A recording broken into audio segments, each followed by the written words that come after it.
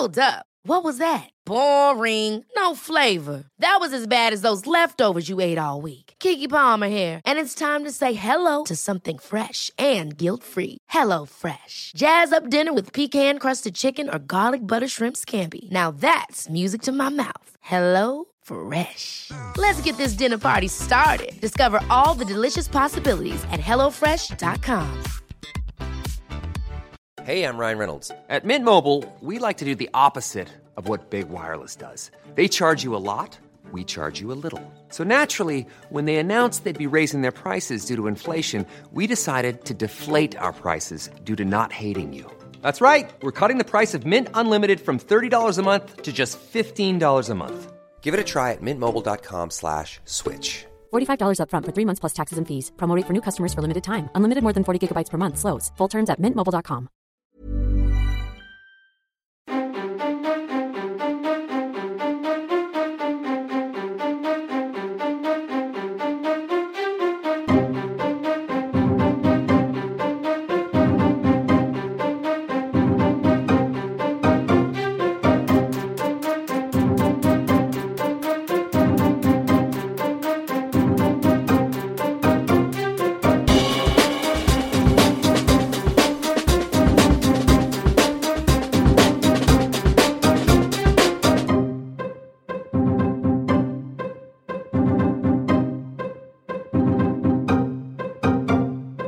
Hello everyone and welcome to the latest episode of Pick a Flick, the show where you pick 'em and we watch 'em. Simple as that. I'm Tony Black, your host, and joining me today is a first-time podcaster, because we love those on Pick a Flick. Say hello to Laura Rogers. Hello. First ever podcast, Laura. I know. I'm genuinely really nervous.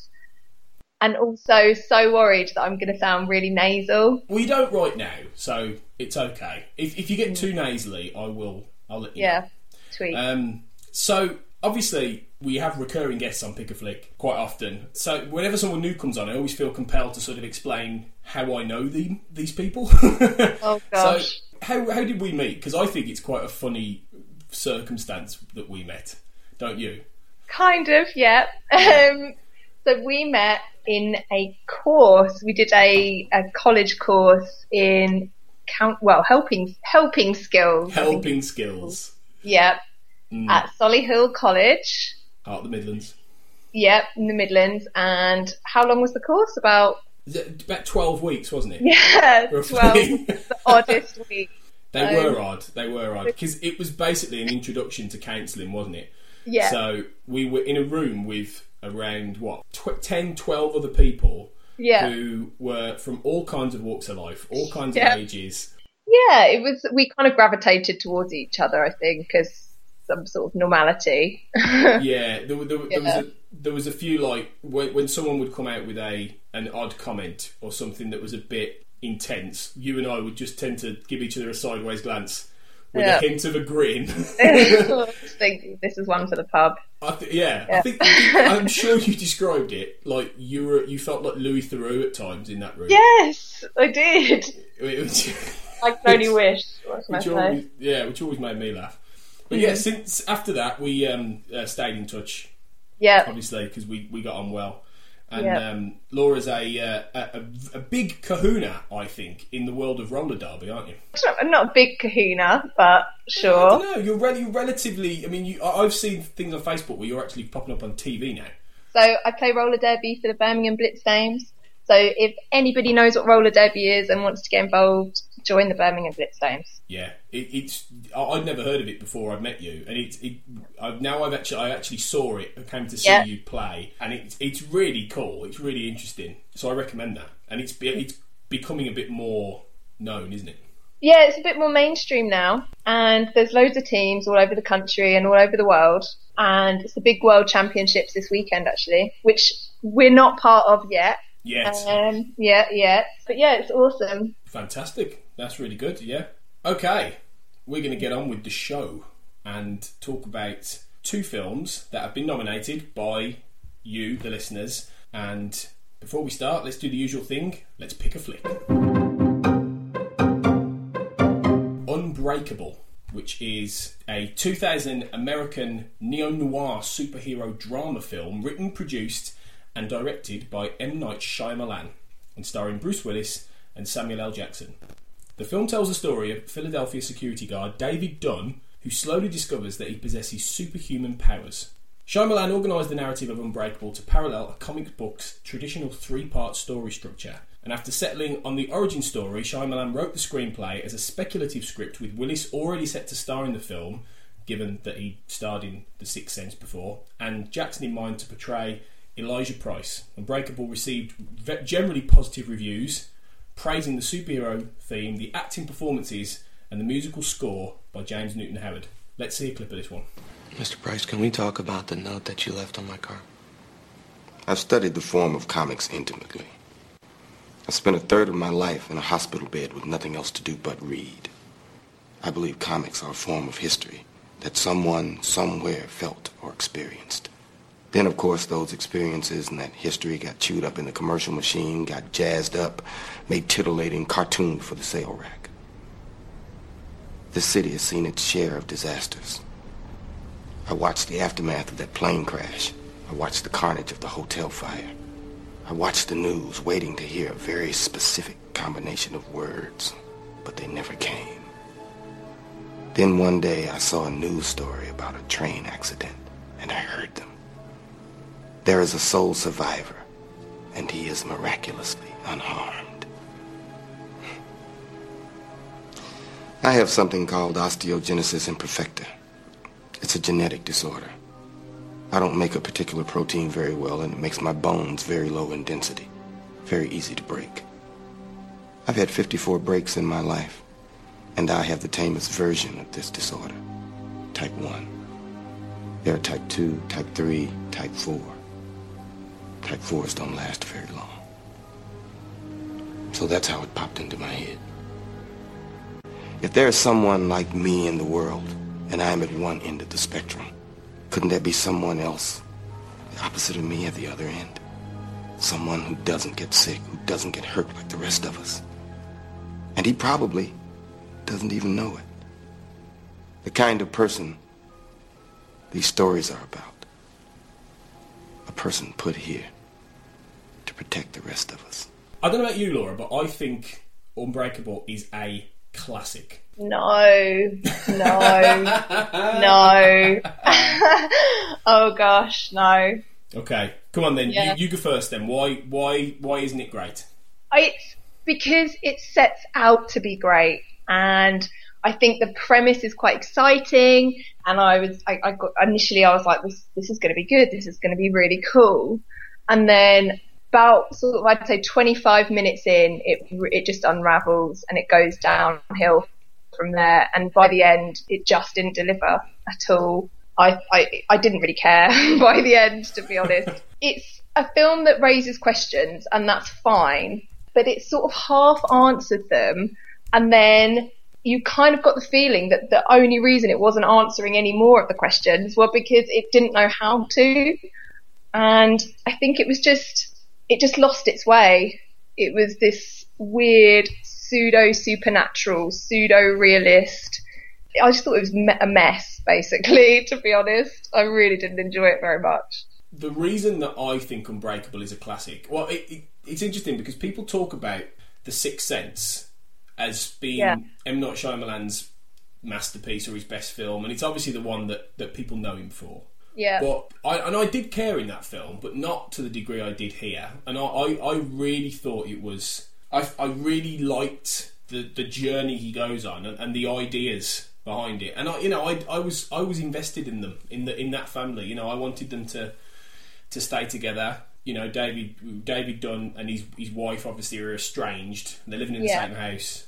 They're not sleeping together. They're effectively broken up. They've got like a 10-year-old son who wants that to change and starts to believe that his dad might be more than he seems, because obviously he survives this massive train crash at the beginning, which is just insane, and then he hasn't got a scratch on him, and it's I thought that was really, really cool as well. I thought starting it with something like that, where it's this really strange event I cared. It's funny, you were both at different ends of the scale. Yeah, that's the thing, is that I really didn't, and I wanted to. That's the thing. I really did want to, but it just got really slow.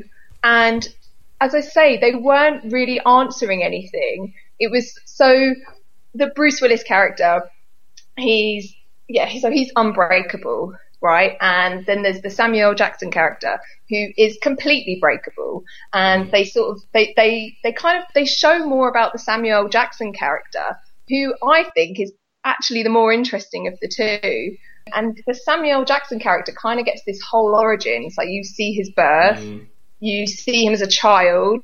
And the thing that really sort of threw me is they gave the Samuel L. Jackson character, it's Elijah, isn't it? Is that his name? Yeah, Elijah Price. Elijah Price. So they give Elijah Price a reason for his condition, a reason why he's breakable. And they explain it and they play on it.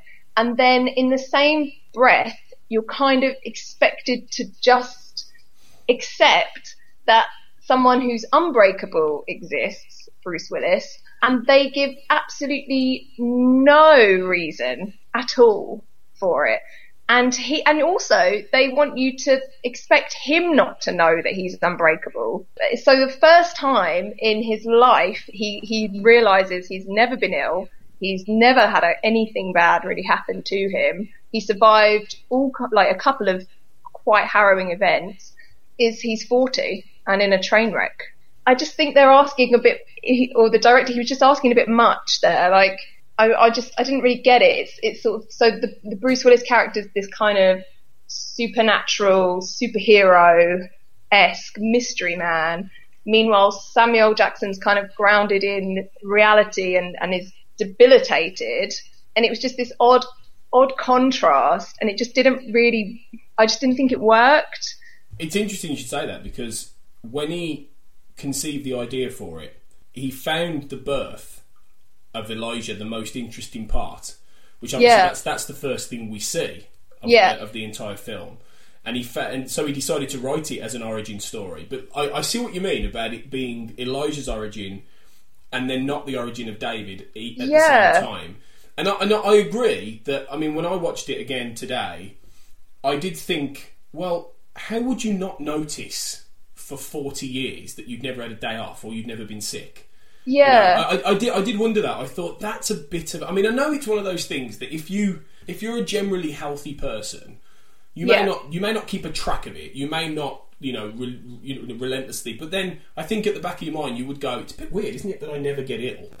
Yeah. and I think, I see what you mean. Even if you, and the thing is, something like that sounds like a bit of a spoil sport comment, like just go with it, and I did just sort of accept it, and you think, oh, bloody men, they have no idea. Like he has to ask his wife how many days he's been sick, or if she ever remembers him being ill. Yeah. And you think, fine, but actually, as the film goes on, you really do. It does become a bit of a sticking point, or it certainly did for me. I was sort of I just got a bit irritated by it, And as I say, I actually thought that the Samuel L. Jackson character was one who had more potential, and who I wanted to see more of. But it got a bit bogged down with Bruce Willis's sort of family situation and these sort of really slow motion, just long, dragged out scenes, just in his family home and with his wife. It was all a bit I thought it was a bit round the houses, really. That's a bit of what Shyamalan does, though. I mean, if you look at his films, and obviously they get successively worse, although The Visit, which came out about 2 months ago, was better. It's the best one he's done probably since Signs, actually, which was the one after this.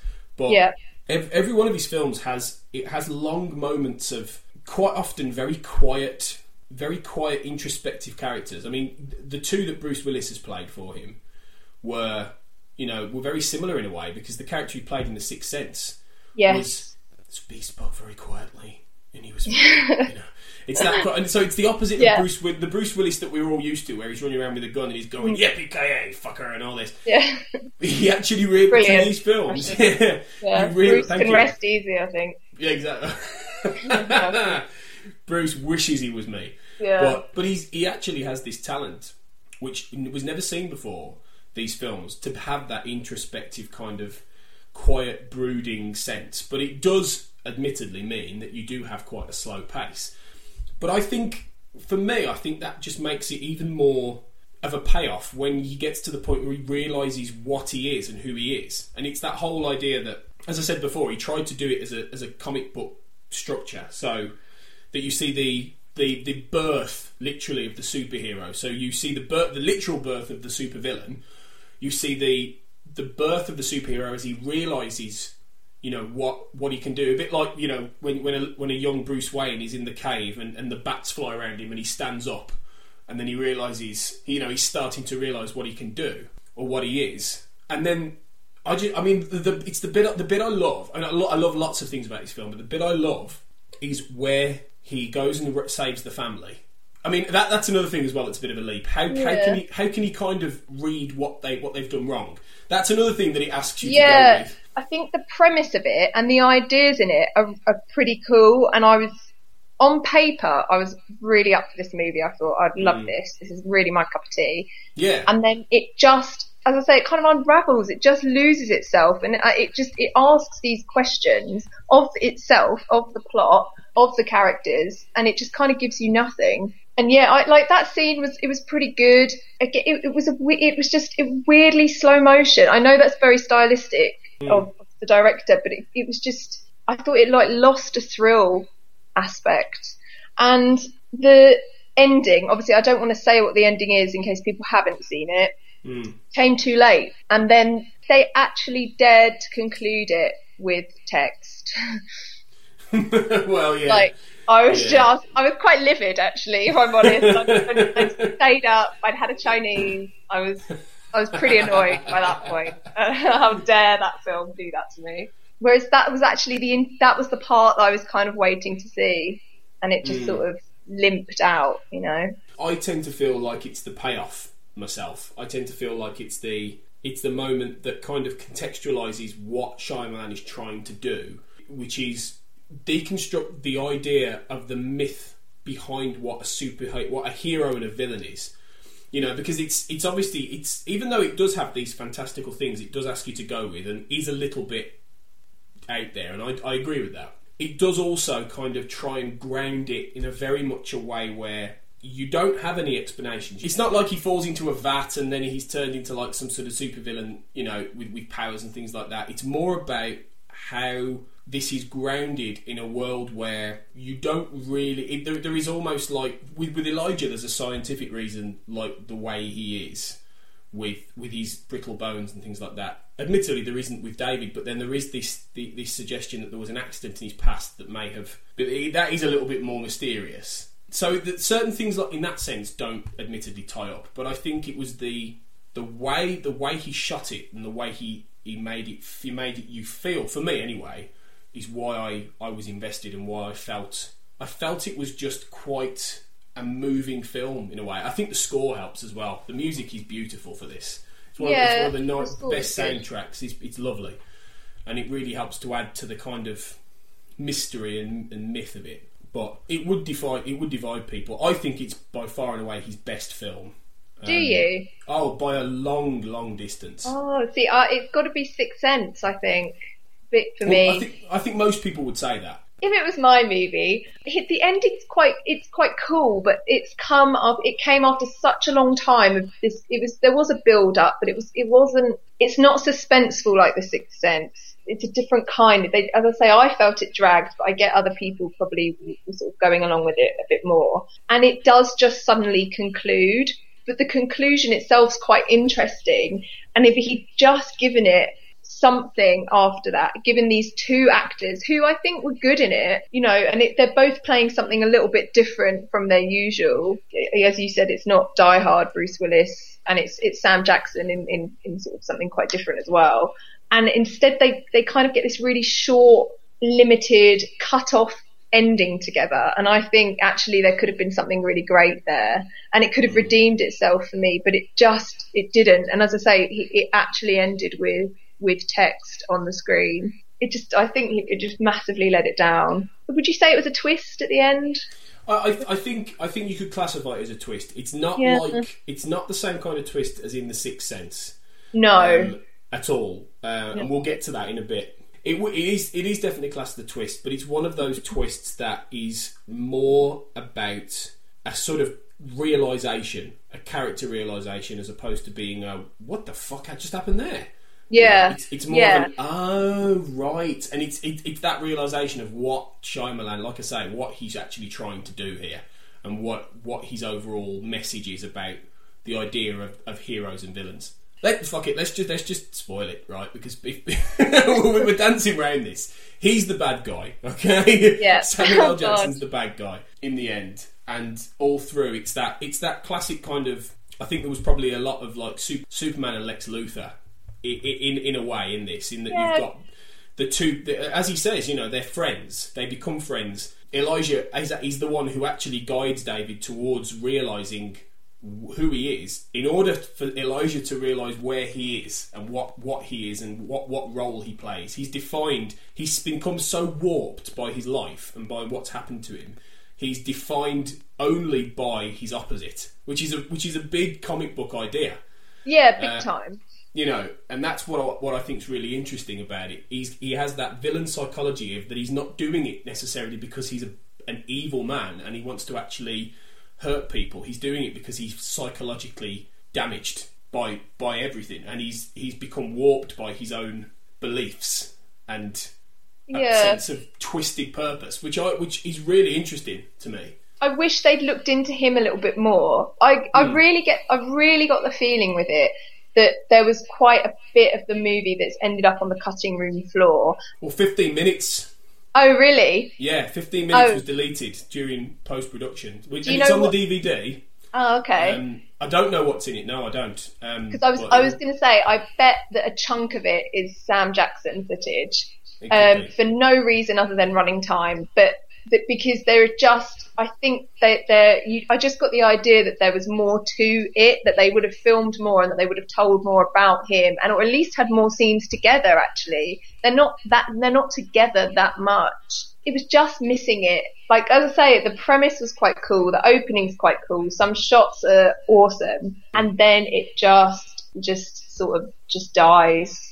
Me. You say there is some awesome shots. I agree. I think there are. I think there's some really cool visuals. I mean, the use of colour at various points for me stood out in that Shyamalan has talked about before. Like in comic books, the characters themselves have certain colour schemes that are associated with them. So Elijah is purple all through, really. He has that kind of dark purple thing going on. David quite often has a certain cool green element to his costume. There's always colour, and at times it's the moments where he's in the train station, I think it is, or the bus station, and he puts his hands out and people are walking by and they touch him and he gets the flashes. There's one where they're all the people he sees. Everyone else is in grey and they're colourful. They're either in a red dress or and it really sort of augments them visually. I think what he does there is really interesting, and it's got a lot of moments that I just think are really well shot. The one that sticks with me as well is at the very beginning when David is in the hospital and the doctor is quite creeped out and he's telling him what happened. Yes. In the foreground, other patient. Yeah. Right. Who's arresting and he's dying while he's being told that he's. I mean, I think that was really, really cool in terms of the shot. Yeah, and I thought the opening, like the way that they shot it on the train, and you kind of felt like you were sort of sneaking a peek at this conversation, this exchange between him and this girl who wasn't his wife. But I feel like the opening was great. As I say, I really like the first 25 minutes. I felt I was quite hopeful for it, and I was enjoying it, and I was really up for it. And it just disappointed. I think it stays beautiful. His films are visually lovely. I think he has got a style, and in this case, I think it kind of worked against him at times. That's all. It was just too long, too dragged out in the wrong places. It did have a certain critical imbalance. You know, on the whole, I think most people think it's good, but it doesn't. But then it does let itself down towards the end. There was talk about sequels. there have been talk circulating that it was the start of a trilogy, which Shyamalan has said wasn't true. And there's been these rumours flying around for years and years and years. The most recent was Shyamalan said that the second planned villain from the first film, who didn't end up actually happening, was moved to the planned sequel, but that character is now being used for an upcoming film that he will write and produce. So who knows? That was 2010, so who knows? There hasn't been anything more on that since. I personally don't want a sequel to this. I think it's very good in its own way.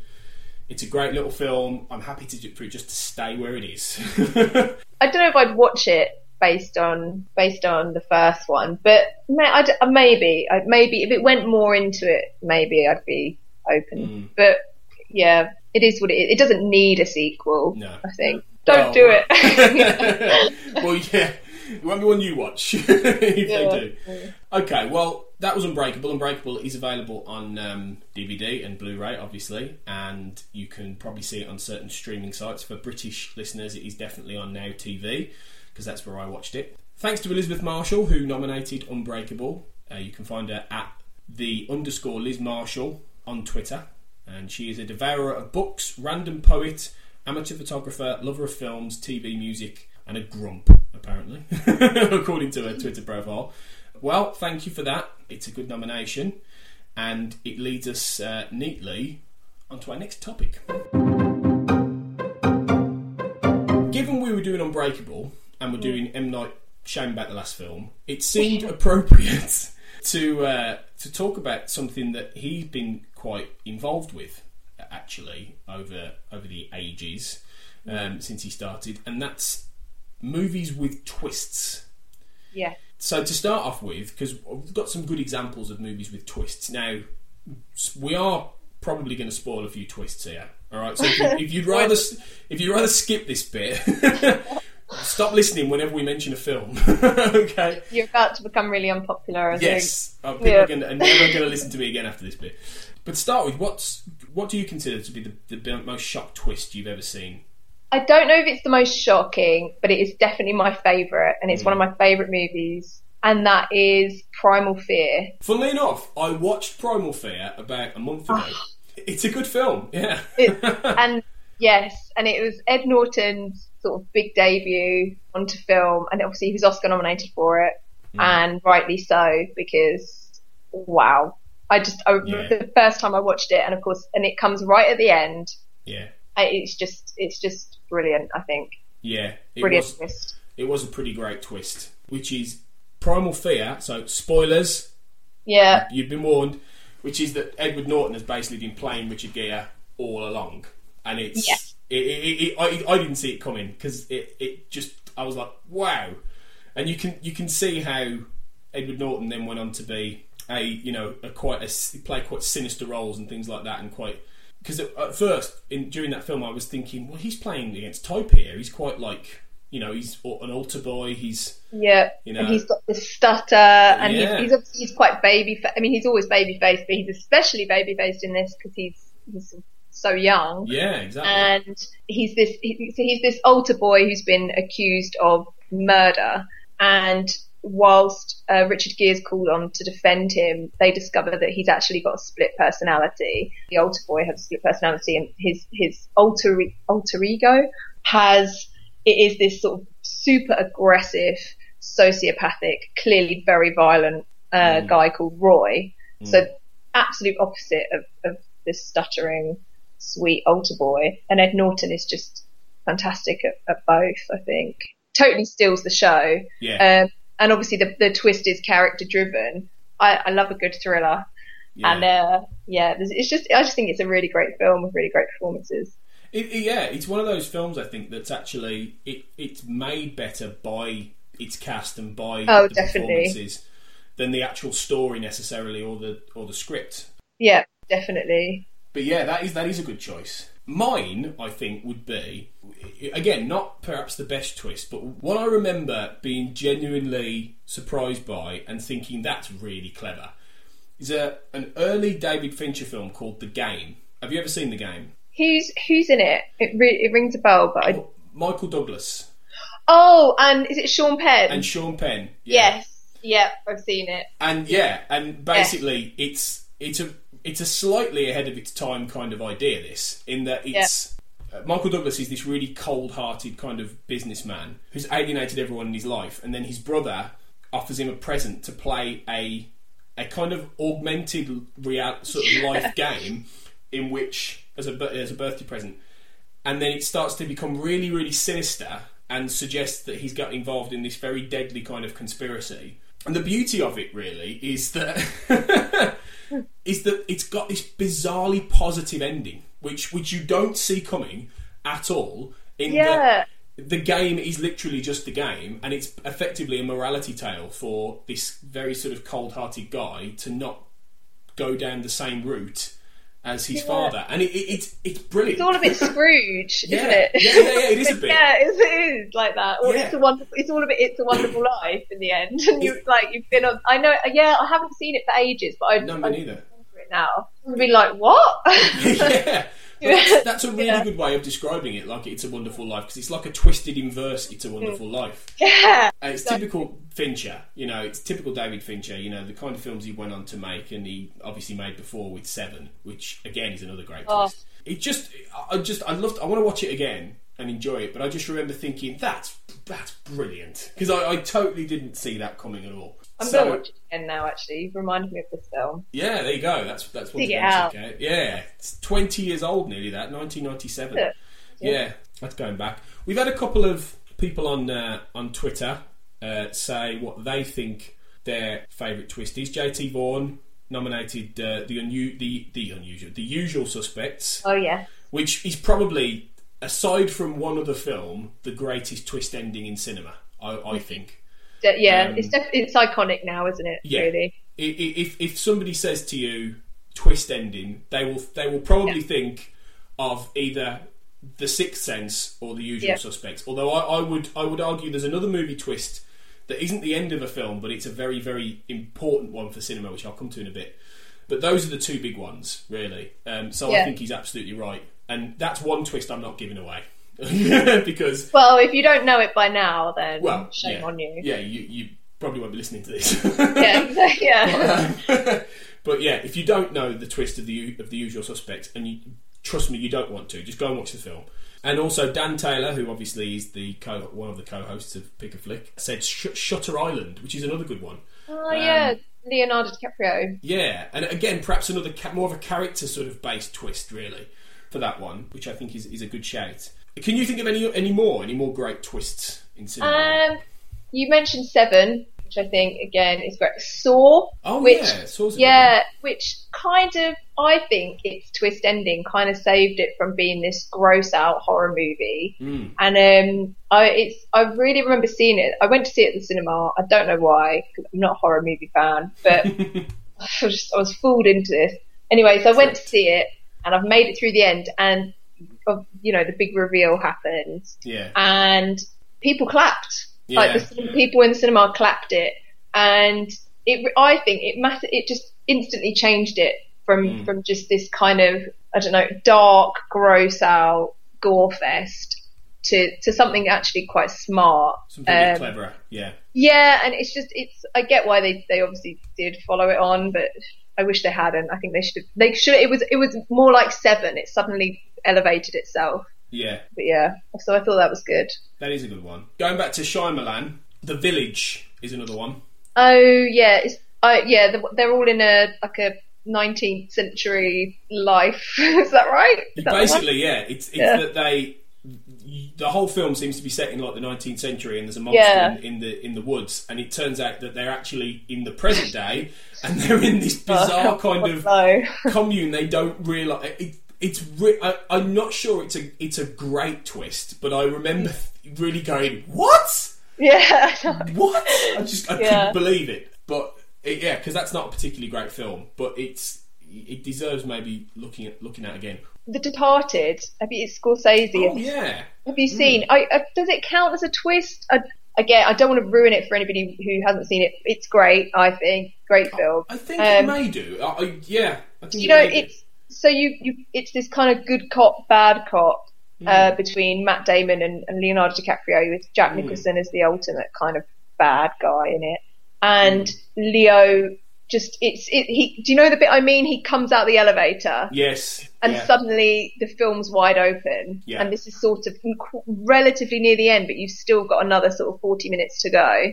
I remember. Yeah, and the first time I watched it, I was just like, what? And so it kind of maybe not so much a twist, but a sharp right turn. Well, I think those kind of things count. I mean, you know, the very idea of a twist is when something goes in a different direction. It doesn't necessarily have to loop back on itself or leave you with a complete what the fuck. If it's a basic kind of wow, I didn't see that coming. And I as I said earlier, the one that I think is one of the most important for cinema and has influenced a hell of a lot is The Empire Strikes Back, because it's the moment where Darth Vader tells Luke that he's his father. Can you imagine how that must have played in a world that was before the internet, that was before any kind of spoiler? Oh, I mean, the dream world. Before podcasts like this. Yeah. Yes, before some idiot with a mic could come on and start spoiling everyone's. But no, I mean, that would have it would have been a seismic reaction. I mean, you would have had people going, "Oh my God!" And it's that kind of thing that just completely changes the context of something utterly. That I think counts just as much as having the rug pulled from under you right at the end. Oh, totally. It's probably one of the most famous lines in cinema, right? Easily, yeah. And one of the most influential scenes, really. There's a few other good ones I found. The Others, which has Nicole Kidman in, which is a bit Sixth Sense. Yes, in Ghost, what that does. isn't it? Yeah. That's a bit. That spoiler alert. Ghost. Yeah, they're all dead. Yeah. We're gonna get hate mail. God. Yeah, we did warn you. We did. If you're still listening, we did warn you. Okay, you've got no one to blame but yourselves. Another one that is more of a twist than an actual shock is Old Boy. I don't know if you're familiar with Old Boy, the South Korean film. No.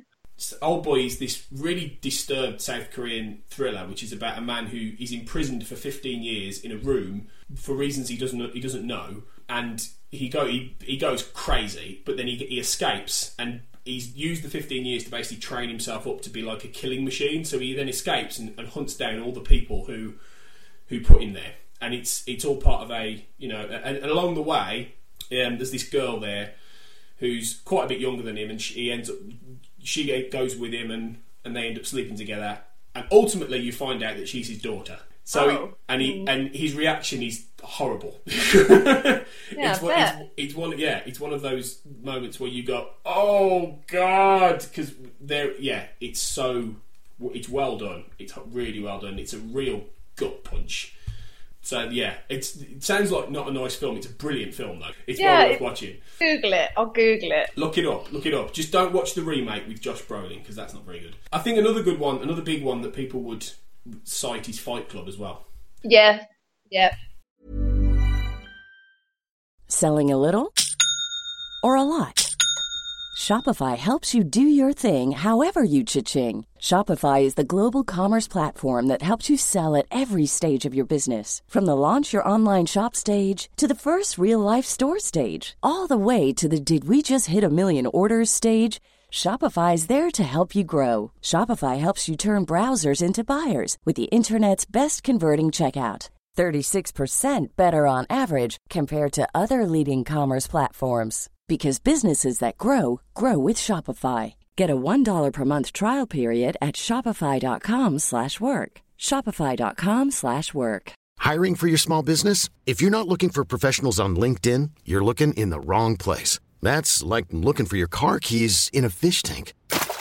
LinkedIn helps you hire professionals you can't find anywhere else, even those who aren't actively searching for a new job but might be open to the perfect role. In a given month, over 70% of LinkedIn users don't even visit other leading job sites. So start looking in the right place. With LinkedIn, you can hire professionals like a professional. Post your free job on linkedin.com/achieve today.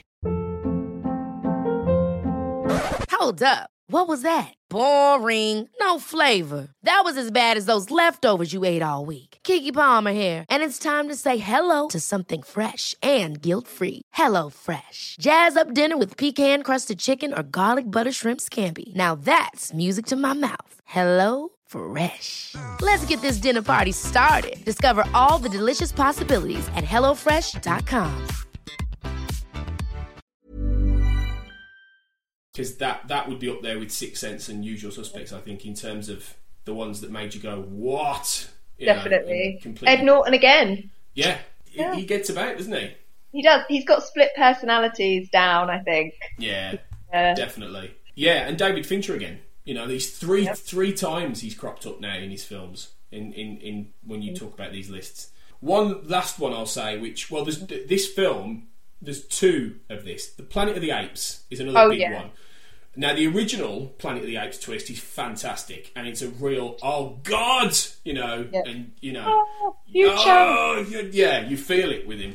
The remake by Tim Burton, I don't know if you've seen that. Yes, unfortunately I have. Do you remember the end? Do you want to know a really horrible, cringy fact? I went to the premiere of Planet of the Apes, and I met Mark Wahlberg. Brilliant. Yep. That's and I shook his hand. And it was a really hot day, and I'm sure I'm being really sweaty. And just absolutely like, oh my God, it's Mark Wahlberg. I just stared at him. And it was an awful film. It was. You didn't meet him after the film, did you? No. Oh, that's goodness, all right. no. Because your reaction would have been, and he would go, oh, so how do you like the film? Yeah.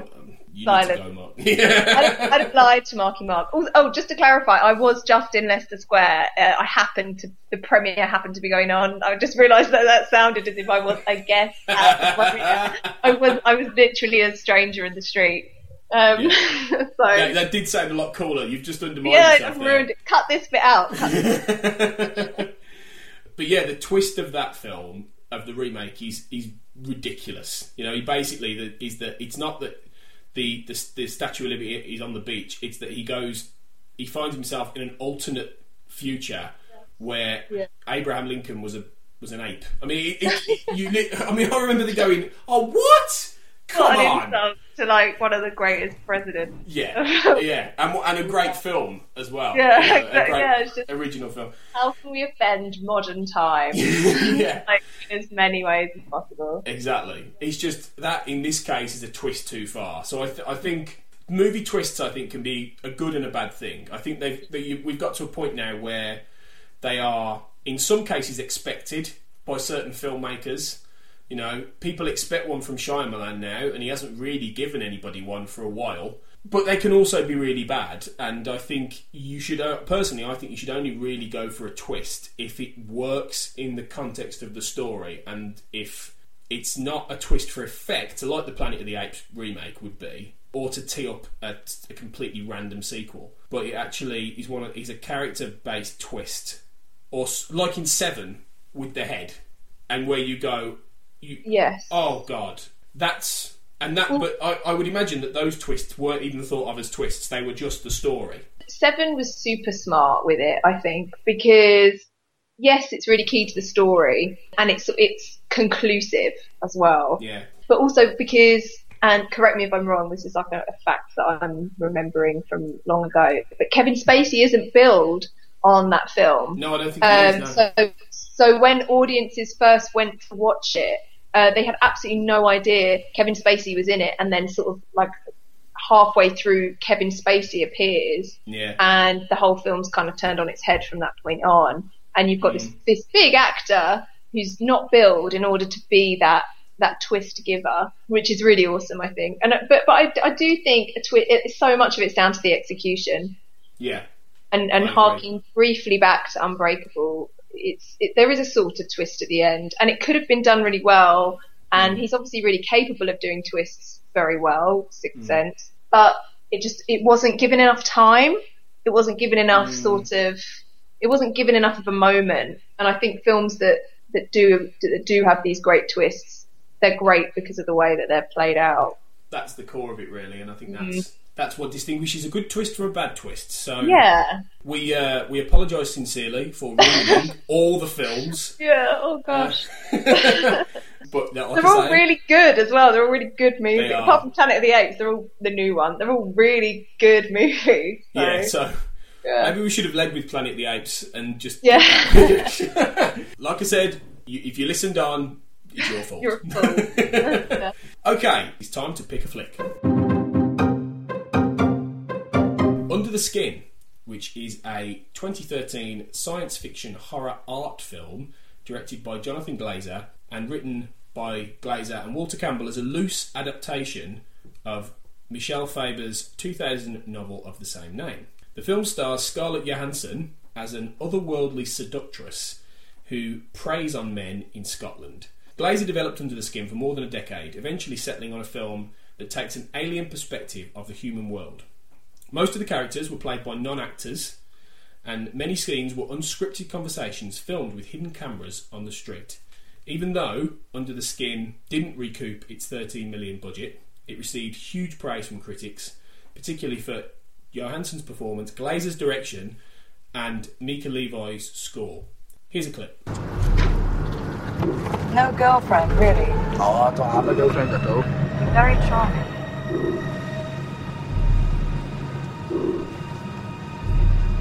It's better. Yeah, sorted. You have a handsome face. Aye, Yeah. thanks a lot, cheers. You think I'm pretty? Aye, they're gorgeous. Do you? Aye, definitely. Good. Aye, I've got a nice smile as well, by the way. Do I? Aye, big thing. What about your smile? Aye. You have a nice smile yourself. Cheers. Good.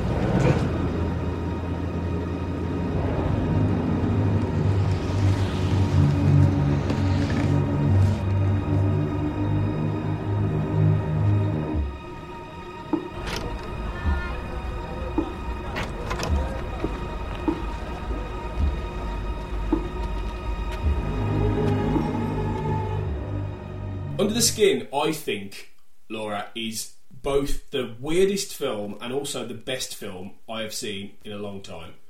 Are we going to have another one of these again where you tell me you hate it? No, we're not.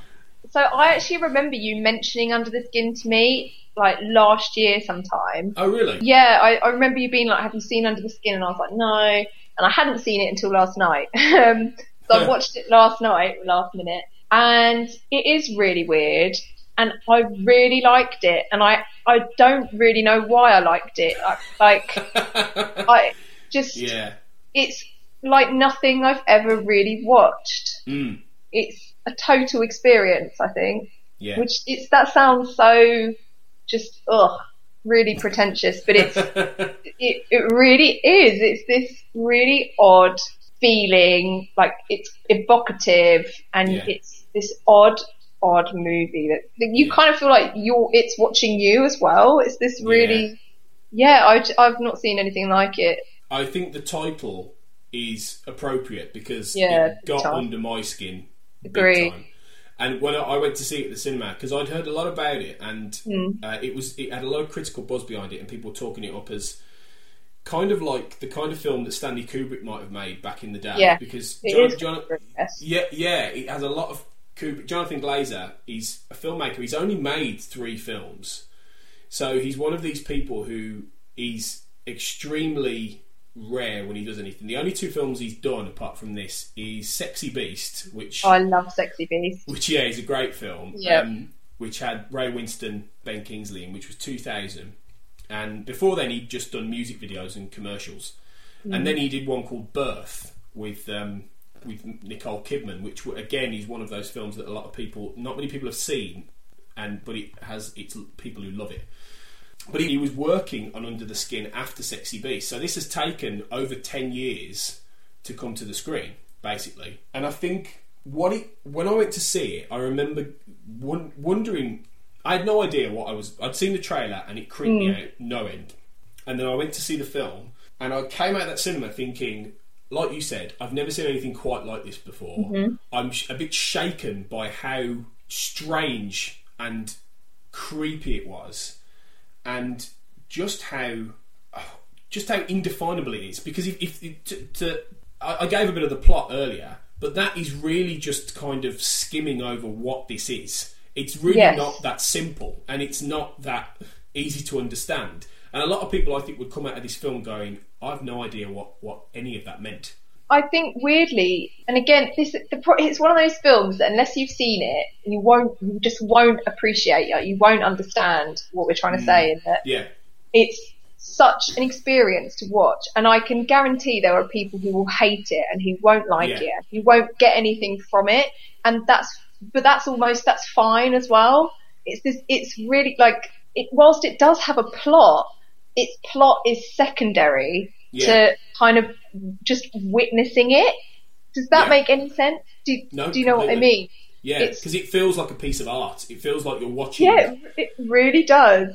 And it's like I say, it's like you said, it sounds really pretentious, but in this case, I think it's apt. But then when you watch Kubrick and things like that, you feel like you're watching. If you watch 2001, you don't feel like you're watching a film. You feel like you're watching a piece of art. Yeah, but with Kubrick movies, like I think there is a nod. I think there is a nod to it, his style in Hugely. this, and concept as well. But with Kubrick movies, the style kind of sticks throughout, and you remain on that kind of level. But with this, it's this odd, like it's just kind of candid camera. Some scenes are sort of shot kind of candid camera-esque, and you've got this big star, Scarlett Johansson. And then there's sort of this really sort of special effect alien portion to it, and then there's this kind of B grade, gritty sort of. You get this feeling that it's a really small crew, all in the Highlands. It's the style changes are there. The kind of just as I say, it kind of takes you on this little ride. It's an odd movie. Well, it's interesting because there's some backstory to this. Originally, Glazer and Walter Campbell wrote a script about two aliens disguised as farmers, and Brad Pitt was going to play the husband. Right. Yeah, which is really but it took them a long time to get any progress with that, and it doesn't sound like the book is the same idea, which as the actual film. Glazer in the end wanted to make a film that represented an alien perspective of the human world, which focused on the female character, and he wanted Gemma Arterton.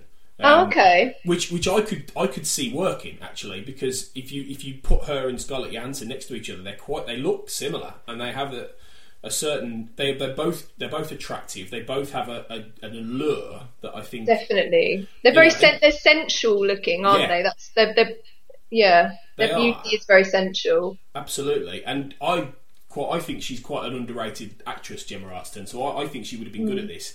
They wouldn't bankroll it, however, the studio, unless they got a bigger star in the end than Gemma Arterton. She's it's been harsh. Yeah, fine, whatever. But she's not quite broken after the Bond film she starred in. She's not quite broken through. So when Johansson was cast, they managed to do it. Most of the characters were played, though, by non-actors. Many scenes where Johansson's character picks up men were unscripted conversations with men on the street, filmed with hidden cameras, like you said. Glazer said that the men were talked through what extremes they would have to go to if they agreed to take part in the film once they understood what they were doing. So you've got, obviously, these guys who are, not actors. They're being approached by a Hollywood megastar they don't recognise, who's speaking in a plum English accent, has a wig on, so she looks nothing like Black Widow or whatever. And so they wouldn't, and then it would. Imagine trying to explain this film to them. Right, we need you to be in this film where you're going to be maybe killed by an alien, who is riding around in a truck in a transit van. And she has a partner who is actually a championship motorcycle road racer called Jeremy McWilliams, who plays the motorcyclist, because they needed a world-class motorcyclist who could ride through the Scottish Highlands at high speeds in bad weather, because obviously you see him on that bike. So he's actually a very famous man in the road racing world. But it's just, it defies categorisation. That's why I love it so much, because like you said, it does change. It does flit about in the kind of stylistics it's doing. Sometimes it's quite artfully shot. Then, like you say, it's grainy. Then it's just completely surrealist and bizarre. And all the way through, it's got this incredible score. I mean, the soundtrack for this is... I mean, as soon as I watched the film, I bought this soundtrack because it's really? some of the creepy... Yeah, well, it's some of the creepiest music ever. And it's really atmospheric and... I was going to say, when are you going to listen to this? Why is that? The bar, a bit of under the skin. I'm a weird one for my soundtracks. I do. It's kind of things on long journeys. I'll put things on quite atmospheric stuff. So I like my atmospheric kind of soundtracks. Yeah, I'm a joy to be around. On car journey, a nice 2-hour drive somewhere. But it's just this. The music. I mean, it's a great film anyway, but the music just really added to it. I thought because it's just unlike. Again, it's just unlike anything else, and just builds this sense of really creeping unease about what's happening, and just pure weirdness. I mean, it's the scenes where the men are going into her lair and they're just walking into the ground goo. Yeah, the sort of the black abyss kind of. Yeah. Something that's super smart, I think, like you touched on it briefly, is I think the casting of Scarlett Johansson, who blew me away in this movie. Yeah. Actually, I thought she was superb. She's perfect for it, and like I was thinking about it a bit today, this movie, and I was trying to think who else I could see in the role, and I actually just couldn't see anybody else. And it's not even just based on looks, because she does look the part. She is so sort of ethereal and beautiful, and she is a little bit out of this world, gorgeous, but it's just, she plays this alien so well, and she's aloof and yet charming and creepy but vulnerable, and she's completely engaging the whole way through.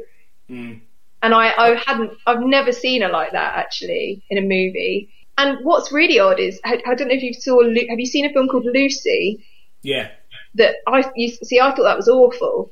And actually, but they're quite similar actually in sort of in ways, the two films. And yet when I just think, how could she have done that and then done this as well? Well, there was a point I think I made at the time that, and I don't mean, I try not to mean this with a great deal of disrespect to Scarlett Johansson, but the reason she's so good is because she doesn't have to act very much in a way. It's like she is and she isn't. She can be very expressionless, and she can make it work in terms of the character. And she gets across the idea that this woman is completely alien. I mean, that's one of the things that with this film. In a lot of films, aliens never seem like aliens. They just feel like humans with odd languages or weird prosthetics. They're just too humanoid. These aliens are truly alien. You don't know who they are. You don't know really what they want. You don't know quite what they're here for. But what you do get is that sense that she is starting to understand the human condition, and it's why she starts to go off book, which is ultimately what happens. Yeah, and I think what's really smart with it as well is that you side with her quite quickly, or I certainly did. So like it's quite early on. She's walking through like a shopping centre in Glasgow. I think it's Glasgow, isn't it? That it's set. I think right? So. Yeah. In Glasgow somewhere, and she looks completely baffled. And they sort of do these cutaway shots of people shopping, and then later on she's on the street and they do again these cutaway sort of shots of couples walking down the street and people eating fried chicken, and I sat there thinking, God, people are really weird. We're really weird. And it was just, I don't know how they portrayed it. It sounds really ridiculous, but I really you completely get what she's seeing. And how weird we all must look. And the film to do that, I think, despite the fact that she is driving around and creeping on and seducing these men for some alien purpose, you see it from her perspective. You view this human condition from other eyes, and to do that, I think it was crazy. I was watching it just completely absorbed. Yeah, I know exactly what you mean, because it does that. It does really put you in her shoes and gives you her vision of it, and to the point, where she just is trying to understand us through various different means, through sexuality, through interaction. One of the most interesting scenes is the scene with the disfigured man, and interestingly enough, that is not prosthetics. No, that's. I think I remember reading an article about him actually. Yeah, to cast him, they contacted a charity called Changing Faces, which support people with facial disfigurements. And the man, his name's Adam Pearson, and he has neurofibromatosis, and he's worked in other television productions. He even had an impact into how she could lure his character in the script. I mean, that scene kind of sums up what the movie is, because it is really her trying to figure out what humanity means, and the key thing is that she lets him go, and that he ends up presumably being killed by the motorcyclist because he knows too much or he's seen too much. It's just really interesting and it's none of it's in the script. There's nothing in the script essentially, because it's very dialogue sparse. Yes. Film. There's no monologues. There's no explanations. There is nothing that clarifies anything in this film. I mean, the first shot itself you can interpret in many different ways. Yeah. It looks like it could look like a spaceship coming to Earth. It could look like the explosion of a sun. And then ultimately it could look like the iris of an eye and things like that. It's amazing. It's one of those amazing shots that just it's the interpretation of it all. Yeah, and I think that's its power, because, as I say, it's a total experience. It's a very individualised experience. So I think I could watch it, and you could watch it, and someone else could watch it, and all three of us would come away feeling completely different about it, and taking different things from it and asking different questions. I love the fact that by the end, with the incredibly bleak ending, yes, you are left with many, many questions that you never want answered. I don't want to know really what the answers are. Yeah. But at the same time, I felt like I understood her journey at the same time. I feel like I got from it what I needed to get from it, even though it is all very much you take from it what you want to. Yeah, I mean it touches on so much stuff, from sex to love and compassion and death and rape and violence and extraterrestrials to like being human and what that means. I mean, you could even argue it's feminist. I'm sure people I haven't had much of a chance to look into it. I only watched it last night and I haven't looked into it much, but I imagine there's feminist arguments for it, for and against it. Well, yeah, it's interesting you talk about the feminism side, because a writer called Christy Puchko has written about how the film creates a reverse of contemporary rape culture, where violence against women is so common that women are casually warned to ever be alert for those who might harm them. By and large, men don't worry about their safety in the same way when walking home late at night, but in the world of Under the Skin, they absolutely should. So it's interesting that there are certain feminist and gender themes, rippling underneath here. What do you think about that? Yeah, I mean, I watched it, and I don't know why, but I sort of tuned into that aspect of it. This is the thing, and again, this probably sounds ridiculous if you haven't seen the movie, but I can't say what's obvious, so I have no idea if that would stand out to somebody else, or if it should stand out at all, if I'm just, I don't know, I've picked up on something and run with it. Yeah. But I think the fact she's driving around in this white transit van, and she drives through a football crowd and things like this, and there's definitely a feeling that she's encroaching on a stereotype, yes, but typical male territory. And yeah, so she sort of charms these guys relatively easily. She is Scarlett Johansson after all, let's be fair, and she looks great, although unrecognisable. Arguably, she does look great, and she takes them back to her house. And they walk into this abyss. They think they're going to have sex. They strip. She strips. And actually, but this is where I think the film, it does something really remarkable again. And you have this actress who is lauded and critiqued constantly about how she looks. She's one of the world's most sort of celebrated beauties, Yet it isn't this crass, perverted, ticket-selling excuse, of skin. It's necessary, and it isn't alienating, which, excuse the pun, it actually engages the viewer, and she's completely naked at one point, isn't she? She examines herself in the mirror, her human body in the mirror, and there's another part in that she's actually going to have human sex with this guy, and she examines in between her legs. Do you know the bit I'm talking about? Yeah. And you'd think that with Scarlett Johansson in the role would attract Halle Berry swordfish kind of attention, but it isn't. It isn't these base, crass ticket sale skin scenes. It's really human. It's really it's really necessary. It's about the character more than completely, than and the plot and the point, and that's where I think it's quite unusual for a movie where you've got an actress bearing so much and saying so little, but yet being completely powerful in doing it. Do you know what I mean? Yeah, totally. And for that, I thought it's again quite remarkable and quite brave, and it's a real feat of filmmaking to do that with somebody of her fame and celebrity. And I remember hearing about the movie, but I didn't hear about it because Scarlett Johansson was naked in it. Right, exactly. Yeah. And to me, that's a credit to it, because she is naked in it, and she's naked in it a lot. So, if you're a Scarlett Johansson fan, cash in. But, yeah, you'll love this film. You'll love this film. It's crucial to the film, really. I mean, I've got a lot more respect for her as an actress after this, really. Same. It was a brave role to take. It was a difficult role. Much as I made the point about how she doesn't have to act, she does. It's a difficult role anyway. It's the lack of acting that is the acting in this case, and that's the point. She underplays it very well, and I just think it's a masterpiece. I genuinely think it's a masterpiece. I would cite it as the best film of 2013. Wow. For me, which is when it was first released. I think it will be the kind of film that people will analyse in years to come.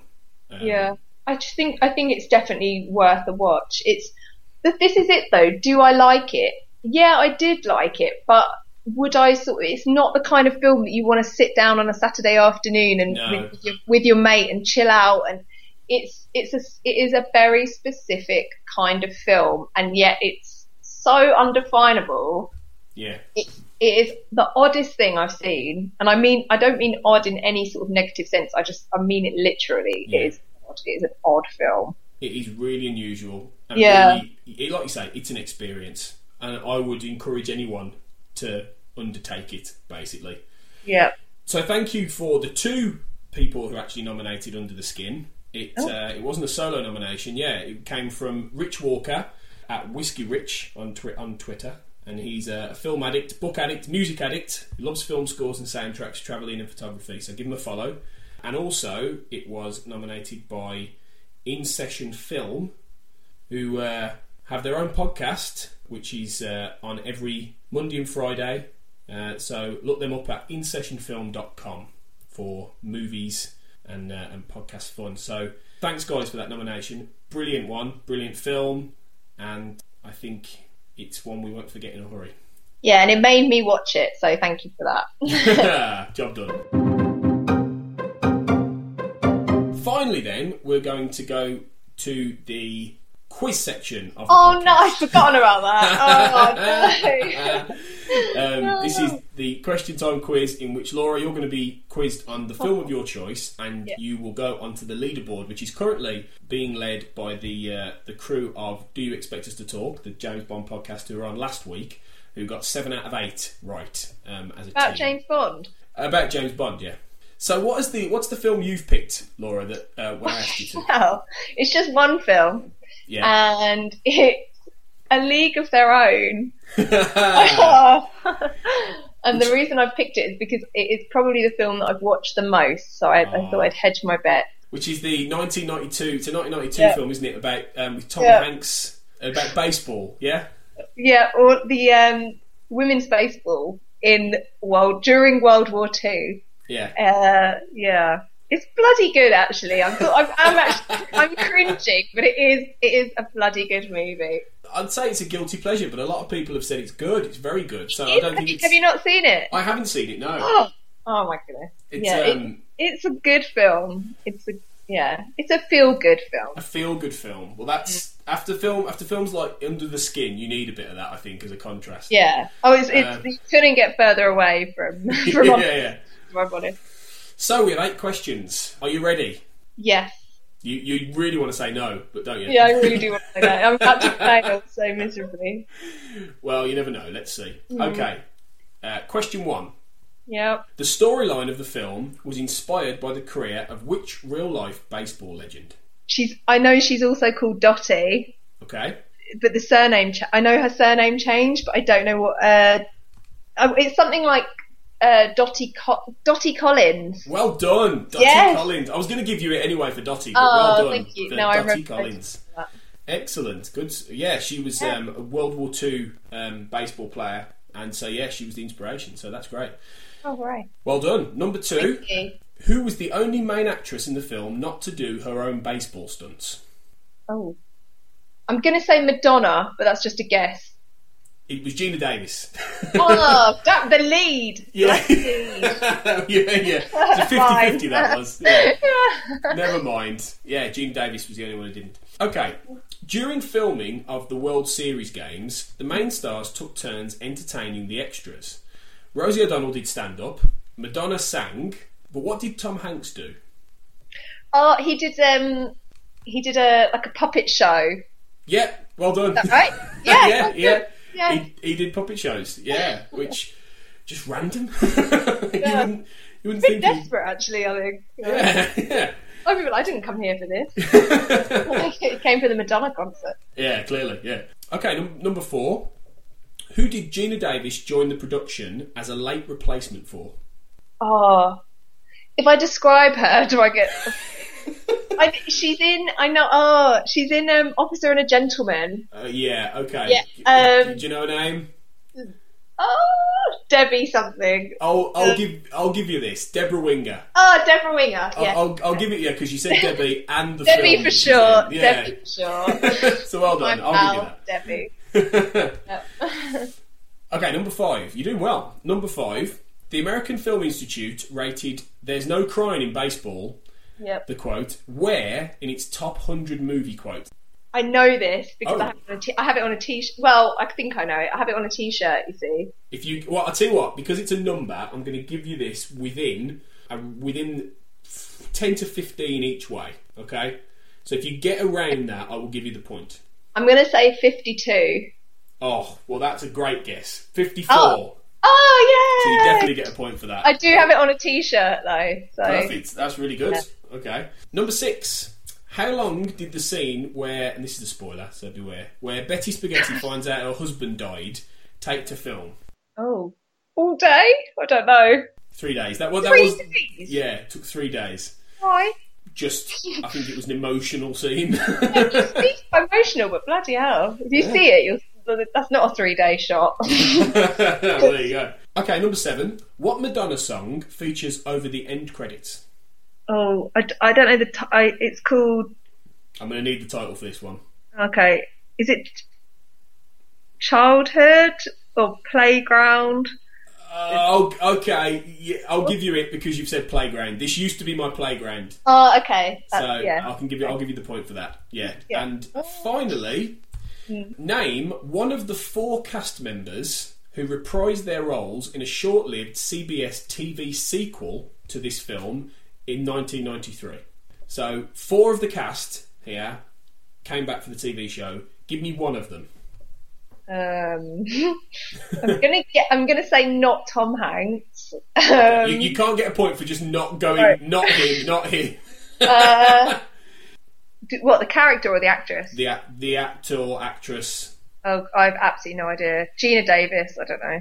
I doubt it, but it was. It wasn't any of the big ones. Okay. It was John Lovitz, Gary Marshall, Megan Kavanagh, and Tracy Reiner. Were the ones who came back for a very short-lived TV sequel, which probably nobody else remembers. Well, you haven't done too badly. Out of 8 questions, you have got 5. Oh, that's not too bad. That's pretty good. That puts you fairly high on the leaderboard, actually. Good. Yeah, so well done. That's I mean this in the nicest possible way. That's better than I thought you were going to do. It's so much better than I thought I was going to do as well. So I really had very low expectations for myself. You've done really well, because I thought that you were going to... there was going to be too many production questions you weren't going to get. So, no, well done. That's thank you. That is a good innings. See what you did there. There you go. Always finish with a joke. Keep them laughing. So there we go. You'll go on the leaderboard, and so that's great. Well, that brings us to an end today. So thanks for coming on, Laura. It's been great. It's been great fun. Thank you so much for having me and letting me just ramble about my opinions. Very good opinions, though. Insightful opinions. Yeah. So no, it's been cool. Kind. Can we find you anywhere on the internet if people want to know more about Laura Rogers? That sounds really creepy. I don't mean it to be. I mean, like, are you on Twitter or are you on Facebook? Craigslist, do you have... Whatever it is. Just Facebook, but there's not much to sort of plug or say. Yeah, nothing to really see. Just some pictures of some roller derby. So and cats. That's it. Yeah, pretty much. Don't stalk Laura, but do check out the roller derby she does at least. Yeah. So Birmingham Blitz Dames, wasn't it? So yes, it was. Thank you. No, that's great. You can find us at Pick a Flick Pod on Twitter as usual, and you can email us if you've got any thoughts at pickaflickpod@gmail.com. So do send, it is a bit, yeah. So do send us any thoughts, what you might think about the podcast, anything we could do better, anything else. And we're also we are on iTunes. We've been experiencing a few technical difficulties with iTunes, which we are hopefully by the time this goes out we will have sorted them. So you should be able to find us on iTunes now. So do leave us some feedback.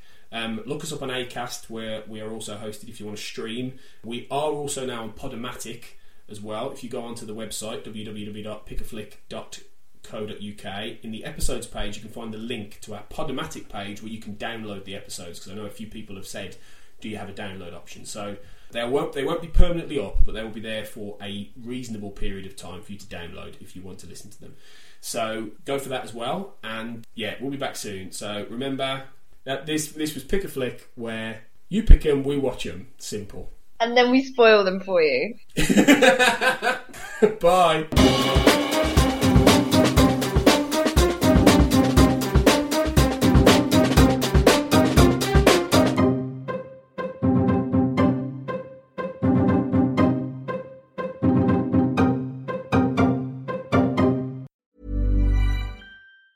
Hi, I'm Daniel, founder of Pretty Litter. Did you know cats tend to hide symptoms of sickness and pain? I learned this the hard way after losing my cat, Gingy. So I created Pretty Litter, a health monitoring litter that helps detect early signs of illness by changing colors, saving you money and potentially your cat's life. Pretty Litter is veterinarian developed, and it's the easiest way to keep tabs on your fur baby's health right at home. Go to prettylitter.com and use code ACAST for 20% off your first order and a free cat toy. Terms and conditions apply. See site for details.